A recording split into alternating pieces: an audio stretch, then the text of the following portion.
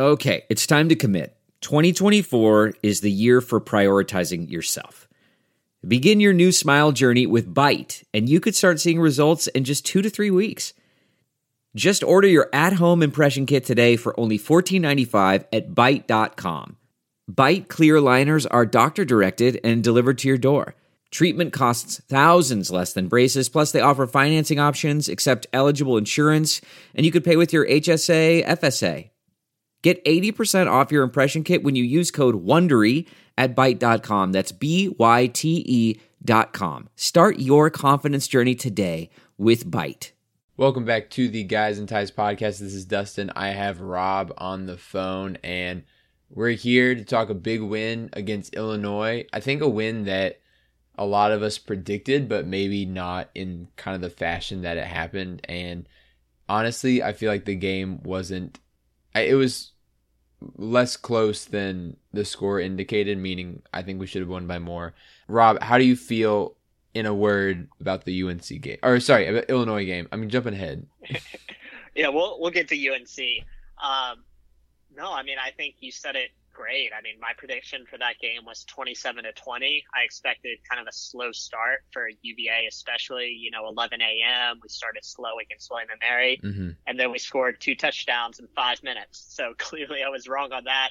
Yeah. And like you said, we won 42-14, but Virginia left a lot of points on the board. I mean, 2 missed field goals, an interception on the goal line. I mean, Virginia could have and maybe should have won by 40. So very pleased with that performance, which we'll get into before previewing the North Carolina game this weekend. Exactly. So similar to last week, we're going to do a offensive rundown, a defensive breakdown, kind of what we're seeing and what we'd like to see. And then we'll preview UNC, which I think is a much bigger game than either of us, I think, imagined at the beginning of the season. But we'll get to all of that later. And first, I do want to talk about our sponsor from Spotify Green Room. Spotify Green Room is a free audio-only social media platform just for sports fans. You can start or join ongoing conversations. You can watch games with other fans, react to the biggest news, react to rumors, and talk about the games. And you can do this with other sports fans, insiders, athletes, and even executives in real time. All you need to do is download the Spotify Green Room app in the iOS App Store. Create a profile, link your Twitter, and join whatever groups or leagues that you want to. Come with your spiciest takes and talk about sports on the Spotify Green Room app. UVA football is the softest bunch of cream puffs, bow tie wearing, brie cheese eating, ascot wearing wussies I've ever seen in my life.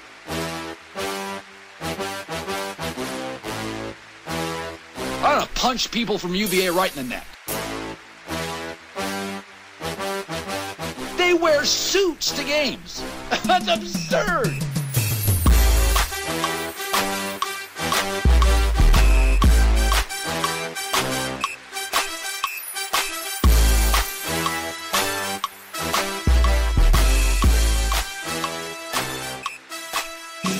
All right, Rob, last week we started off by talking about the offense and how we disliked the 4 QB system.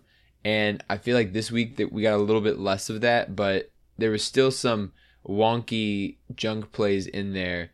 And I was wondering how you felt about the continual use of especially Ira Armstead and Rodriguez in some of the schemes.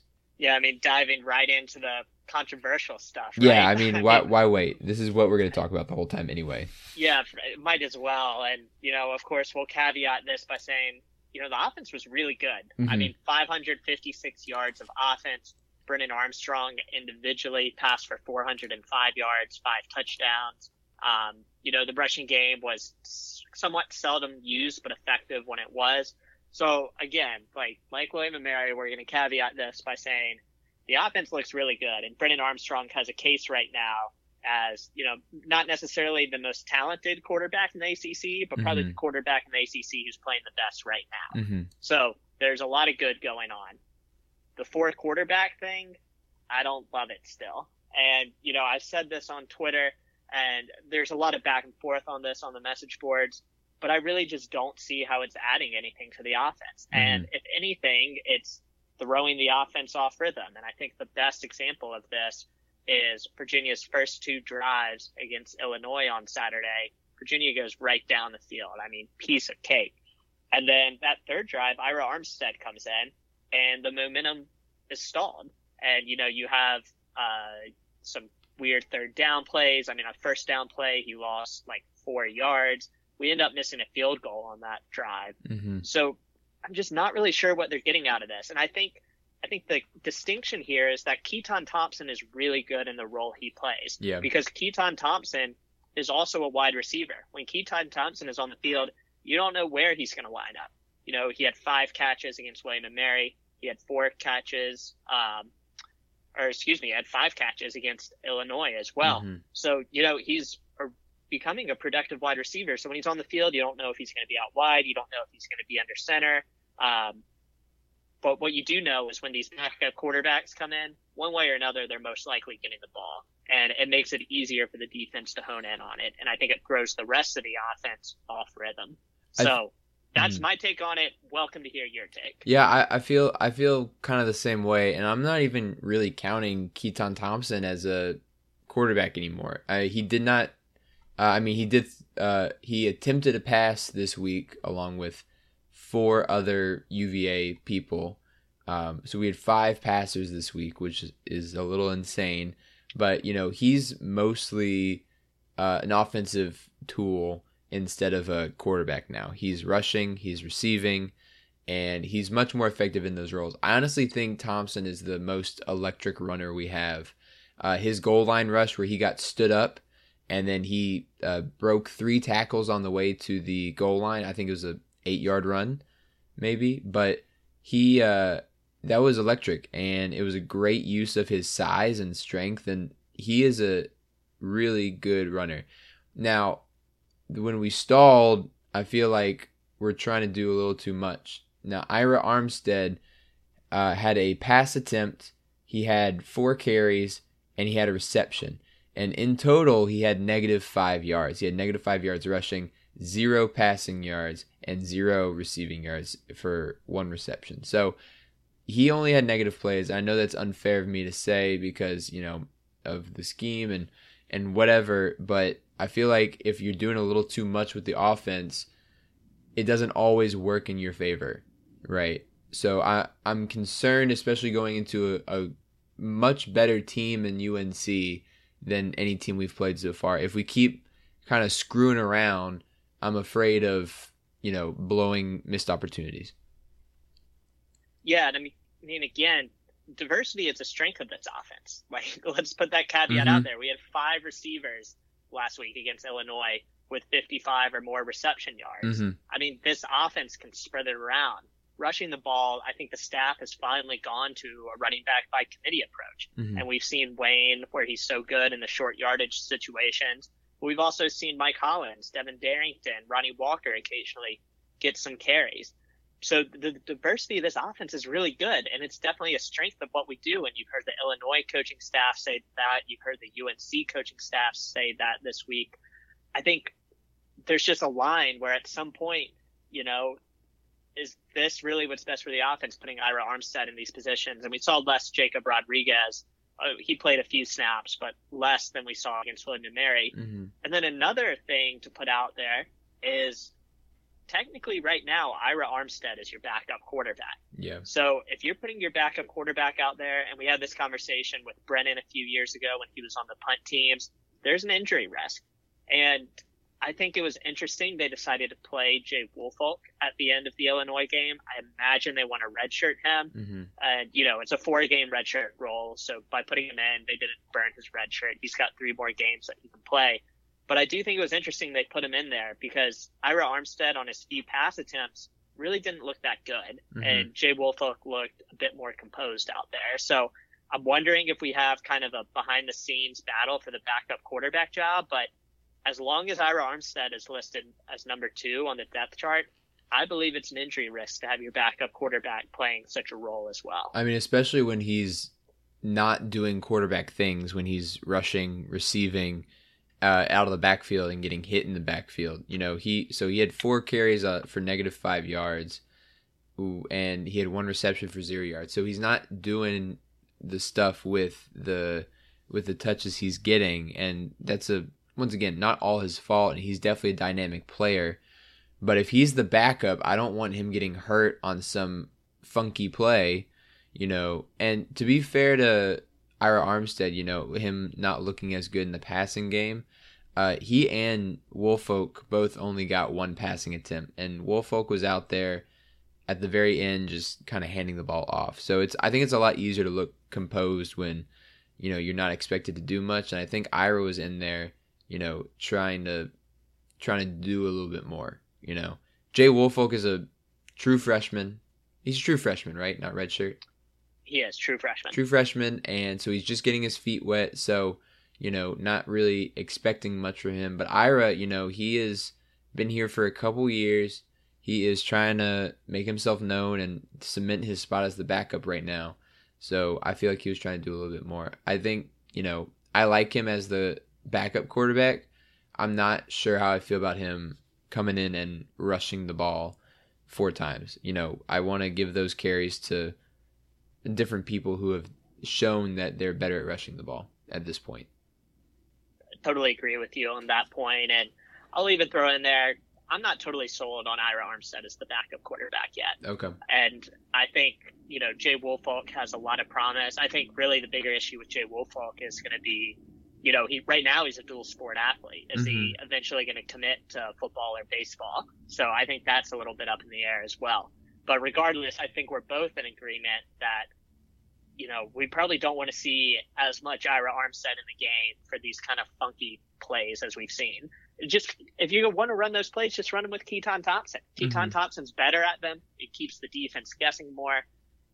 I mean, Dr. Bob will do his own thing, but that's my 2 cents. Yeah. So I mean, it's just weird. And speaking of Anai, he called a mostly fantastic game, especially those first 2 drives. I mean, he really used our assets really well. Especially, I want to talk about Jelani Woods for a sec. That man, he's a bad man, and he can do whatever he wants on the football field. 5 receptions, 122 yards, 24.4 average yards per catch, 1 touchdown. He was unstoppable against Illinois, and I thought he was the clear, I think, breakout star of that game. I mean, there's a lot of great people in that game, but Jelani Woods really showed out, and I know he was hurt. He was a little hurt against William & Mary, so he didn't really get a lot to shine, but he made himself known against Illinois, for sure. Oh, yeah. I mean, the national guys were talking about him as well. And I'll tell you, the thing that stood out to me the most about Jelani Woods is just how big that guy is. He's huge. On a football field, it's like no lie. I mean, on the football field, it's really hard to stand out for being big because everyone on the field is big. But Jelani Woods just looks different. I mean, that dude is a monster. And 5 receptions, 122 yards. I think he really showed well. And, you saw him attacking over the middle of the field. You saw him, his first touchdown was more of a vertical pass. He's a diverse player, and he was really known at Oklahoma State as a blocking tight end. Yeah. So, I mean, this guy does so many good things. I'm really excited to see him more featured in the game plan moving forward. I'm really excited to see him, and I'm excited to see what he can do against, I think, a pretty bad UNC defense next week.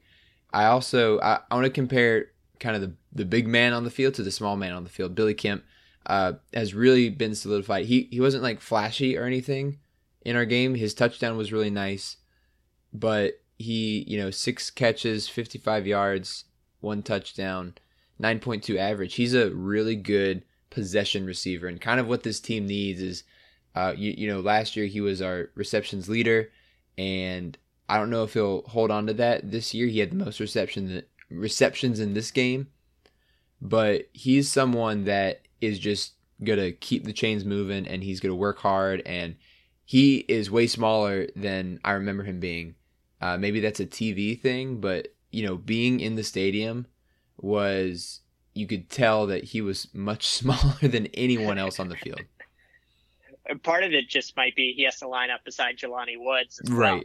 But I'm actually glad you brought up Billy Kemp because Jelani Woods is flashy in his own way in a tight end sense. And you have Rashawn Henry, Dontavion Wicks, Keaton Thompson at wide receiver who, also make kind of splashier plays. You know, each of them had longer receptions on the day. Rashawn Henry's long was 39. Dontavian Wicks was 35. Keaton Thompson's was 23 yards. Billy Kemp, like you said, 6 receptions, 55 yards, long of 14. But it's so apparent watching the game, and I really picked this up when I rewatched it, how much they trust Billy Kemp. You know, there's 2 plays that really stood out in my mind. One was a 3rd down where he ran just kind of an inside slant route. And I mean, Brennan Armstrong just threw a bullet to him. And Billy Kemp got up in the air, made that catch. I mean, it was a really impressive play. And, you know, no bobble. We've seen a few bobbles here and there from Jelani Woods, Dontavian Wicks. I mean, Billy Kemp caught that and came down. And the other play was a roll left for Brennan Armstrong. And there was only one read on the play. He was rolling left, and the only receiver on the left side of the field was Billy Kemp. And he ran, you know, straight up the field before stopping to turn back. And he was wide open. And it just goes to show, you know, how good of a route runner Billy Kemp is, but also how much they trust him. Yeah. You know, that he was the only option on that play. So Billy Kemp, not the flashiest guy in the world, not, you know, he's relatively quick, but not the quickest guy in the world, not the fastest guy in the world, but he's dependable. And he's a really big part of this offense. And honestly, in a tight game, which I'm expecting this week, I'm sure they're going to go to him in big moments. Yeah. And, you know, that's the other thing is, like, we're talking about Kemp and Woods a lot, but the whole wide receiver group has been really impressive this whole time. You know, you mentioned them all: Rashawn Henry, Dontavian Wicks, Keaton Thompson has been outstanding in the receiving game as well as the rushing game. We had 5 players with a double-digit average for receiving. That includes Brennan Armstrong with his 1 catch of 18 yards. And I just think that this group is a lot more dynamic than I think I realized, especially at the beginning of the season when they weren't in my top 5 position groups. I think, what were they for you? Number 5? I think they were number 5, and yeah, I mean, I lowballed them as well. Right, and I think they're a lot more dynamic than we think. And that goes along with, you know, Brennan Armstrong, his name, he lives up to his name, right? He's got a really strong arm, and we haven't seen, I mean, Ben Kurt had a really strong arm too. I think Brennan might be even more accurate than Ben Kurt, and because he made some outstanding throws again on Saturday against Illinois. Oh, absolutely. I mean, he was picking that defense apart. I mean, he looked, you know, it's funny because we probably get too carried away, but there were threads on the message boards this week talking about Brennan Armstrong as a Heisman contender. And it's like, all right, well, it's week 2. Let's not get too carried away. But people are buying in. And I thought about this week, and I'm glad you bring up Ben Kurt, because it gives me an opportunity to bring up the offensive line, because the offensive line is not dominant in run blocking. I mean, they're not necessarily overpowering. Well, look at the pocket that Brennan Armstrong throws he's got from. many seconds to throw. Oh, yeah. He's rarely under pressure. I mean, he can just sit back there, read the defense, and make the right throw. Really no one in his face. Now, some of that is probably due to the fact that we haven't faced the stiffest competition. Right. I think Illinois was probably worse than we realized. Yeah. But at the same time, this offensive line is giving him a ton of time to throw. And I bring that up because Ben Kurt admittedly did not have that benefit. But, you know, so I think it's kind of hard to compare the two, but both have great arm talents. Yeah. And, you know, Brennan Armstrong has, and the offense in general, honestly, I mean, they've looked amazing so far through 2 games. No, I agree. I just think, you know, and you're right about, you know, Ben Kurt. He came in and that offensive line was no good, and he often was under pressure. And but Brennan so far has looked really, really solid. I mean, his only interception was, I thought, a little kind of a funky play where it looked like the defender ripped it out on the ground after they had fallen. I couldn't really, they didn't show replays in the stadium. It was kind of frustrating. So I don't know if you saw it again on TV, but I thought the interception looked kind of weird. And, you know, that's not really totally his fault, and that's okay. Kind of a big throw at the end of the game, or when the game was already pretty much put away. I'm really enjoying watching this offense. It's really fun to watch, and I can't wait to see what they do against the best opponent that we've played by far.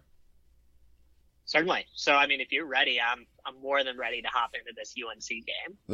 We got to talk about defense, dude. Oh my God. The offense is so good. We don't even remember the defense. I know. Defense played outstanding, limited Illinois to 14 points and 337 yards rushing and passing. So we did pretty good. And all in all, we held Illinois' quarterback Sikowski to 221 yards, 1 touchdown, 1 interception. Only a 4.9 average throwing, which is pretty good. And that's for a secondary that we said was not good at the beginning of the season. So, Rob, has your perception of the secondary changed, or do you think it's a lot to do with the scheme of the 3-3-5 that has really elevated their game? I think it's a combination of both.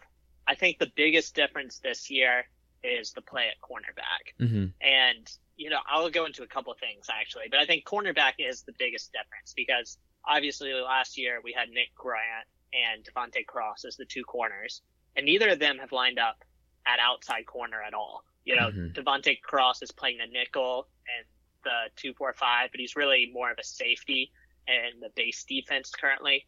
So basically you've brought in new players at corner.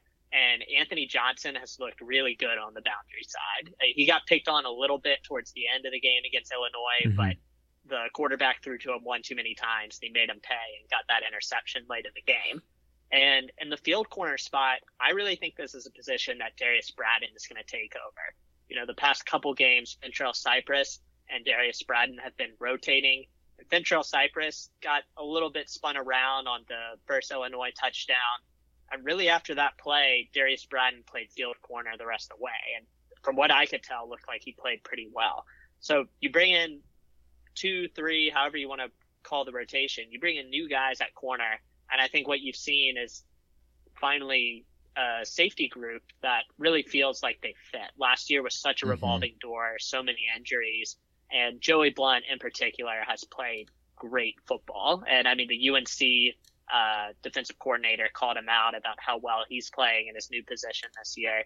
So I think the biggest difference is really just the secondary seems to have players fitting in the right place now. Mm-hmm. Yeah, I agree. And to go along with that, I feel like Noah Taylor had, kind of a breakout game, 2 sacks, and he looked really dominant kind of in that role. 7 tackles to lead the team along with Blunt, Antonio Clary, and Nick Jackson. So Noah Taylor had an outstanding game.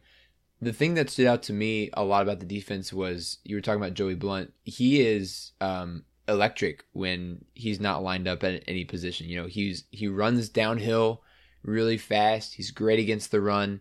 He makes great reads on tackles. I really enjoy him in kind of this roaming safety position. Oh, I mean, he excels at it. And, whether or not, I mean, I'm sure there were several reasons they decided to make the scheme switch, but I'm sure part of it too is they knew that catered to Joey Blunt's strengths coming downhill. He's not built as a linebacker, but he almost plays like one. Yeah. So it certainly caters to his strength. And Noah Taylor too, another great point you made there is Noah Taylor's playing a lot better this year. And I think a lot of the reason he's playing a lot better is because they're letting him attack the ball. Last year, it was almost the consequence of that Virginia Tech game. And this is something we've touched on many occasions, but the staff, saw that Noah Taylor can play in the secondary, that, he's athletic and, they play Clemson in the ACC championship game. They see Isaiah Simmons and they think, hey, Noah Taylor's our Isaiah Simmons. Whatever went on there, they got too creative with him last year. This year in his outside linebacker spot, he's pretty much attacking the ball or getting after the quarterback on every play. And I think it's great to see him go downhill. And I think he's also a bit bigger this year. Both of his sacks came from inside rushes against Illinois, which is a bit unique. So I'm really excited to see how Noah Taylor plays the rest of the year because he looks a lot more comfortable than he was last year. Yeah, and he's in a position where he doesn't have to worry about, covering people. Like they lined him up in the slot last year, and that's not what he's good at, So I'm looking forward to seeing him in a position to really succeed and lead this team in sacks this year, because he is a player that definitely can make it to the league in what he does best, and I'm hoping that he can show that this year with his skills and with what he does on the field. He's electric. No question. I mean, lining up beside Nick Jackson, it seems like they've got kind of a good rotation going with Hunter Stewart and Elliott Brown. Hunter Stewart had a nice sack on more of a traditional outside rush. So, I'm happy with where the defense is. Now, as we've said, a much, much bigger test is coming against UNC. Right. So we'll see how it plays out there. But I think you couldn't have asked for anything more through 2 games. Yeah. Understanding the step up in competition is coming, but through 2 games, you've seen exactly what you wanted to see from this defense. Yeah, exactly. And they've really done a really great job of containing, of not letting those big plays happen that were really detrimental to our team last year. And so I'm looking forward to seeing what they can do against a really good, a UNC offense that looked really good against Georgia State and not really good against Virginia Tech. And, it's hard to tell how good Virginia Tech is because it's so early in the season, but my feeling is their defense is pretty good. But I think I'm ready to start talking about the UNC game. Are you, Rob?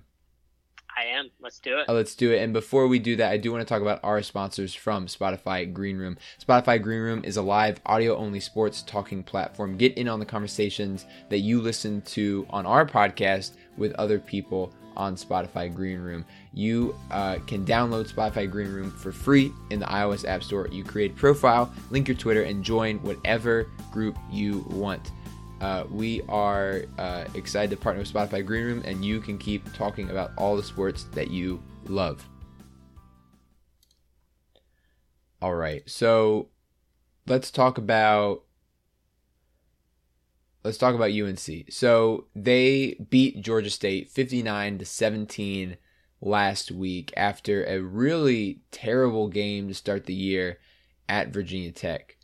Rob, were you able to watch any of the UNC game? I did not.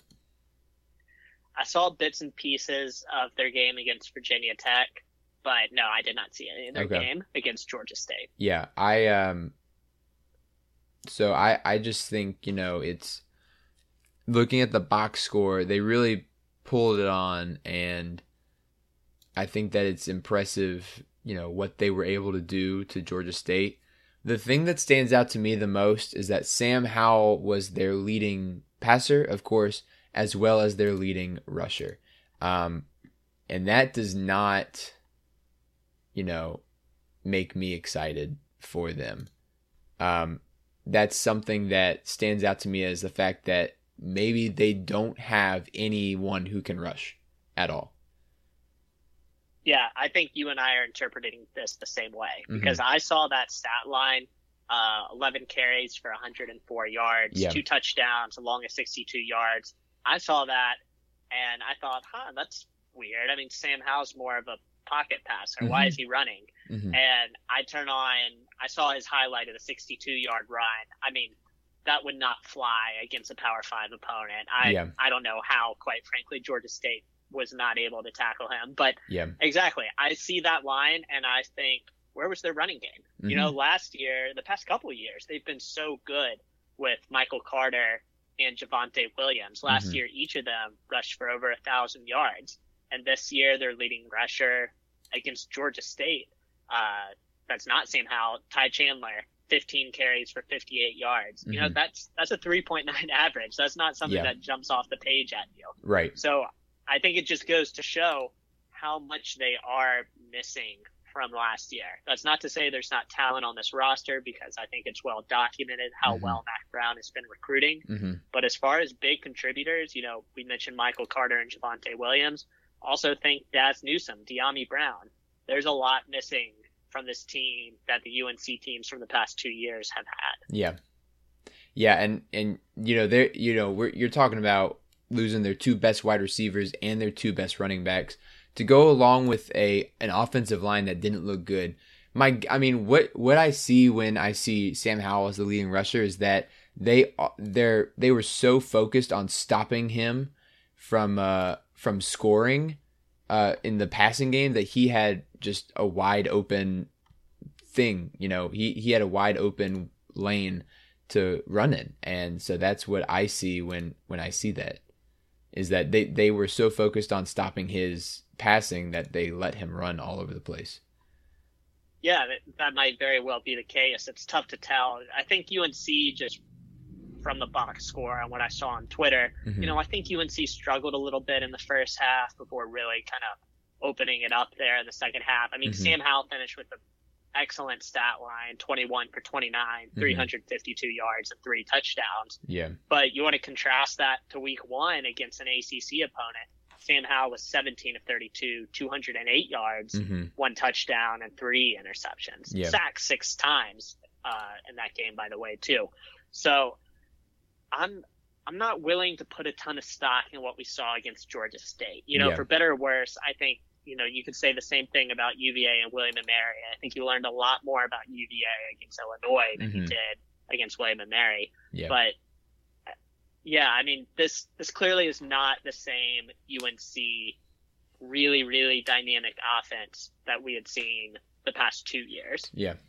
And even though that is to say that this team is not talented, Sam Howell threw 21 of 29 for 352, 3 touchdowns, no interceptions, 12.1 average per throw. That's pretty good. And, he's very accurate. When he's got time in the pocket, he's going to make the throw. So just seeing him with kind of that stat line, it's clearly against a Georgia State team that is, not as good as Virginia Tech. They're playing at home.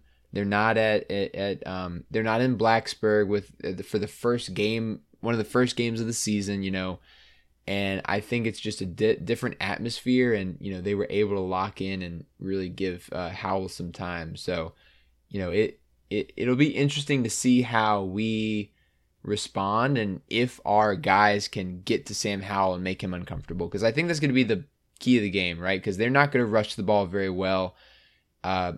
We've been playing really good defense. If we can get to Sam Howell and get some sacks on him, I'd feel a lot better about this game. Certainly. And I actually had the same thought when preparing for this podcast, as how do we get after Sam Howell? And it's funny, I was going back through the games, at least the past 2 years, when Mac Brown and Sam Howell have been with UNC. In 2019, when we beat them on the road, Virginia only recorded, I think it was 2 sacks. Okay. But when we beat them last year, we recorded, I want to make sure I have my numbers right. Yeah, so in 2019, we recorded 2 sacks. Shawan Briggs had 1 sack, and Noah Taylor and Eli Handback each had half a sack. When we played them last year, we had 7 sacks. Yeah. So, and 4 of those came from Charles Snowden. So, that's a big difference. And last year, the game, we were more physical than they were, but they moved the football, UNC did. And last year was so much about situational football, making plays in key situations in the red zone, and also taking advantage of turnovers. I think this year's going to be a little bit different. I think UVA's offense is more explosive. Brennan Armstrong has a full year of experience, and we have more weapons on the outside this year. So I think Virginia might not have to play as perfect a game situationally as they did last year in order to win.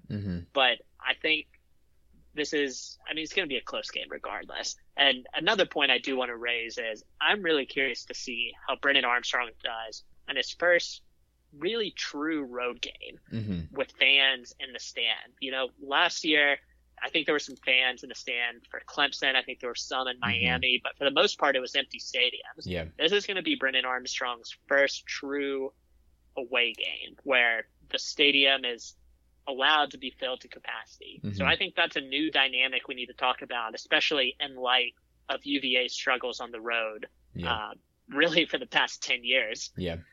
Yeah, and I think that to go along with that, if we are able to get to Sam Howell and we limit his passing and apparently limit his rushing, I feel a lot better about this game than I did, a little bit ago. and I am really excited to watch this game now. Coming into the season, I was unsure of what would happen, and I thought, well, maybe this is just gonna be a huge shootout, and is our defense ready to face Sam Howell again and try and stop him again? But now I feel a lot more confident, and really I think this is not so much an offensive thing as well as can our defense limit Sam Howell enough for us to get an edge? That's really what I'm looking for in this game. I mean, certainly key. And Sam Howell's a top 10 pick, maybe a top 5 pick. Mm-hmm. I mean, regardless, he's a fantastic football player for UNC. And we've known that since his freshman year. I mean, he's been lighting up the ACC since he stepped foot on the field. Mm-hmm. So I think it's going to be interesting how they choose to attack, especially the 3-3-5 and the base sets. I think what you're going to see in the nickel from UVA isn't all that different from what UVA has played in the past years, but how Sam Howell is able to attack our defense really on first and second down is going to be interesting to watch, because it is a different defense than what he faced the past 2 years. Yeah. So, I mean, I don't want to discredit anything that UNC does, because we know the type of athletes that they recruit, and we know how good Sam Howell is. But I do think UVA is, I think, honestly, for the past 2 years when UVA has played them, I think this is the year when UVA is best equipped to face Sam Howell in this UVA or in this UNC offense. Yeah, no, I agree. And I feel, I even feel much more comfortable now than I think I did last year or even 2 years ago with Bryce out there. It's just a lot different of a feel that goes along with it. I think that this team is way better than we thought. And, I'm just excited to see, what we can do with it. This game is at 7:30 on ACC Network. It should be a really good game. And, I can't say it enough. I'm really excited for this game. This is a huge game for us.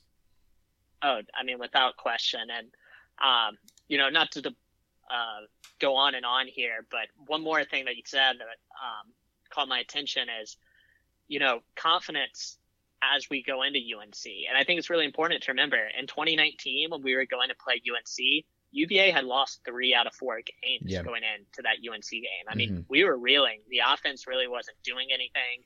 And that was really the game that flipped the season around. And last year's the same way. UVA had lost 4 in a row going into that UNC game. They were 1-4. UVA gets the win and really turns that season around. So it's almost totally flipped. The past 2 years for UVA, this North Carolina game has been a must-win game. But now this year, UVA is the one at 2-0. North Carolina is the one at 1-1, but 0-1 in the ACC. I mean, if North Carolina wants to have a shot at getting to the ACC championship game, they're the ones that are in the must-win situation here, not UVA. Right. So it's a completely different dynamic this year. I think UVA comes in with a lot more confidence, and I guess we'll see how North Carolina responds, but I think UNC is really the one with the pressure on them this week. Yeah. So it's going to be a totally different mindset for both teams coming into this game. Yeah, and I think the way that we go about it is, this team is confident. You can see that they know they're confident, and they are ready, and they're hungry to do well. I read this a really good article by Zach Carey today on Streaking the Lawn, and he was talking about how Broncos saying that the team has performed really well, but they're still hungry and they know that they can do better. We talked earlier about leaving points on the field, and even the defense had some lapses, especially in the drive right coming out of halftime, where Illinois just kind of seemed like they were running all over us. But this team does really well with that, and so I'm looking forward to the pressure of this team and how they can face it.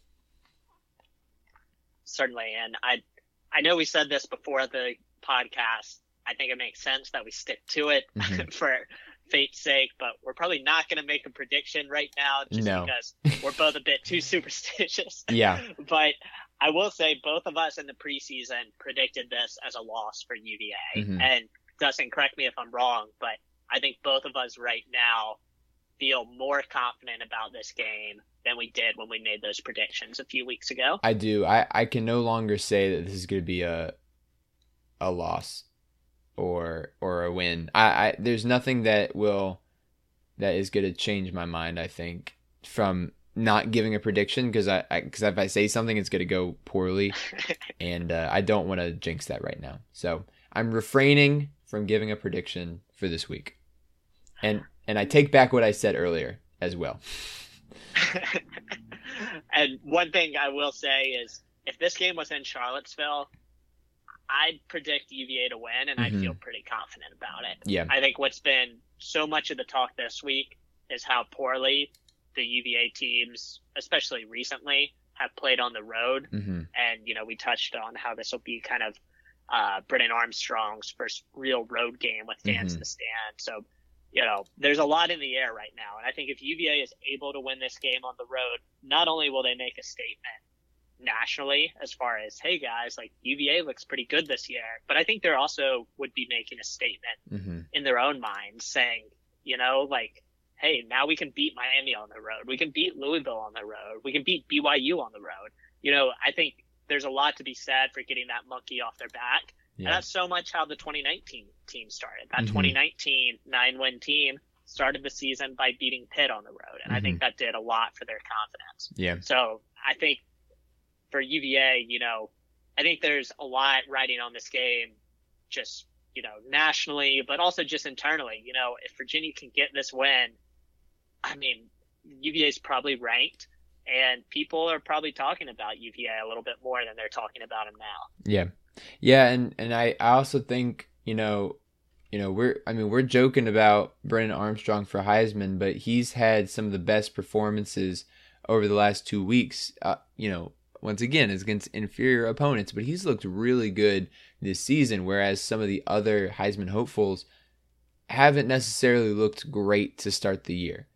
And, if he has a really good game on the road against a ranked team, if Virginia can beat a ranked team for the first time since 2011, then I think not only does this Virginia team probably be ranked next week, but, there's probably some talk nationally about, whoa, maybe this Armstrong guy has a strong arm and we should be paying more attention to him.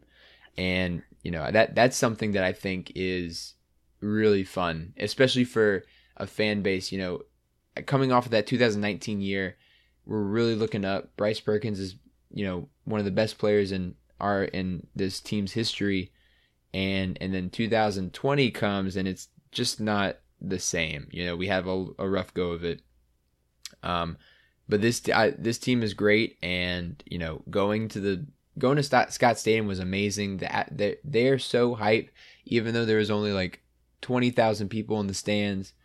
It was a really great atmosphere. I'm actually really excited for Wake Forest in a couple weeks on Friday night. I'm hoping that a lot more people go to that game, because it's a great time, and this team is fun to watch. So I'm just excited for this season. They've made me more excited, and I'm pumped for this weekend. No question, man. I couldn't have said it better myself. So, it's going to be great watching a lot of college football Saturday. But, I mean, come Saturday night, buckle up. I'm locked in. I'm ready for North Carolina. Yeah, exactly. Rob, is there any last thing you would like to say, or anything else that we should talk about before we end this? No, I think we've covered it. I think this is the biggest game for UVA. I mean, certainly since Brennan Armstrong has been the starting cornerback, and I think it's going to tell us a lot, especially if UVA wins. I think it's going to tell us a lot about where this season really could go. Yeah, exactly. So let's get excited for the season. Let's go ahead and cheer on the Hoos this weekend, Saturday, 7:30, ACC Network. And thank y'all so much for listening. This is the Guys in Ties podcast. Make sure to follow us on Twitter at Guys in Ties Pod. Make sure to follow us on Instagram and Snapchat for any bonus content that may be out there at Guys in Ties Pod. Go ahead and follow us on iTunes and Spotify if you want to keep listening. And we will see you guys next week. Go Hoos. Go Hoos.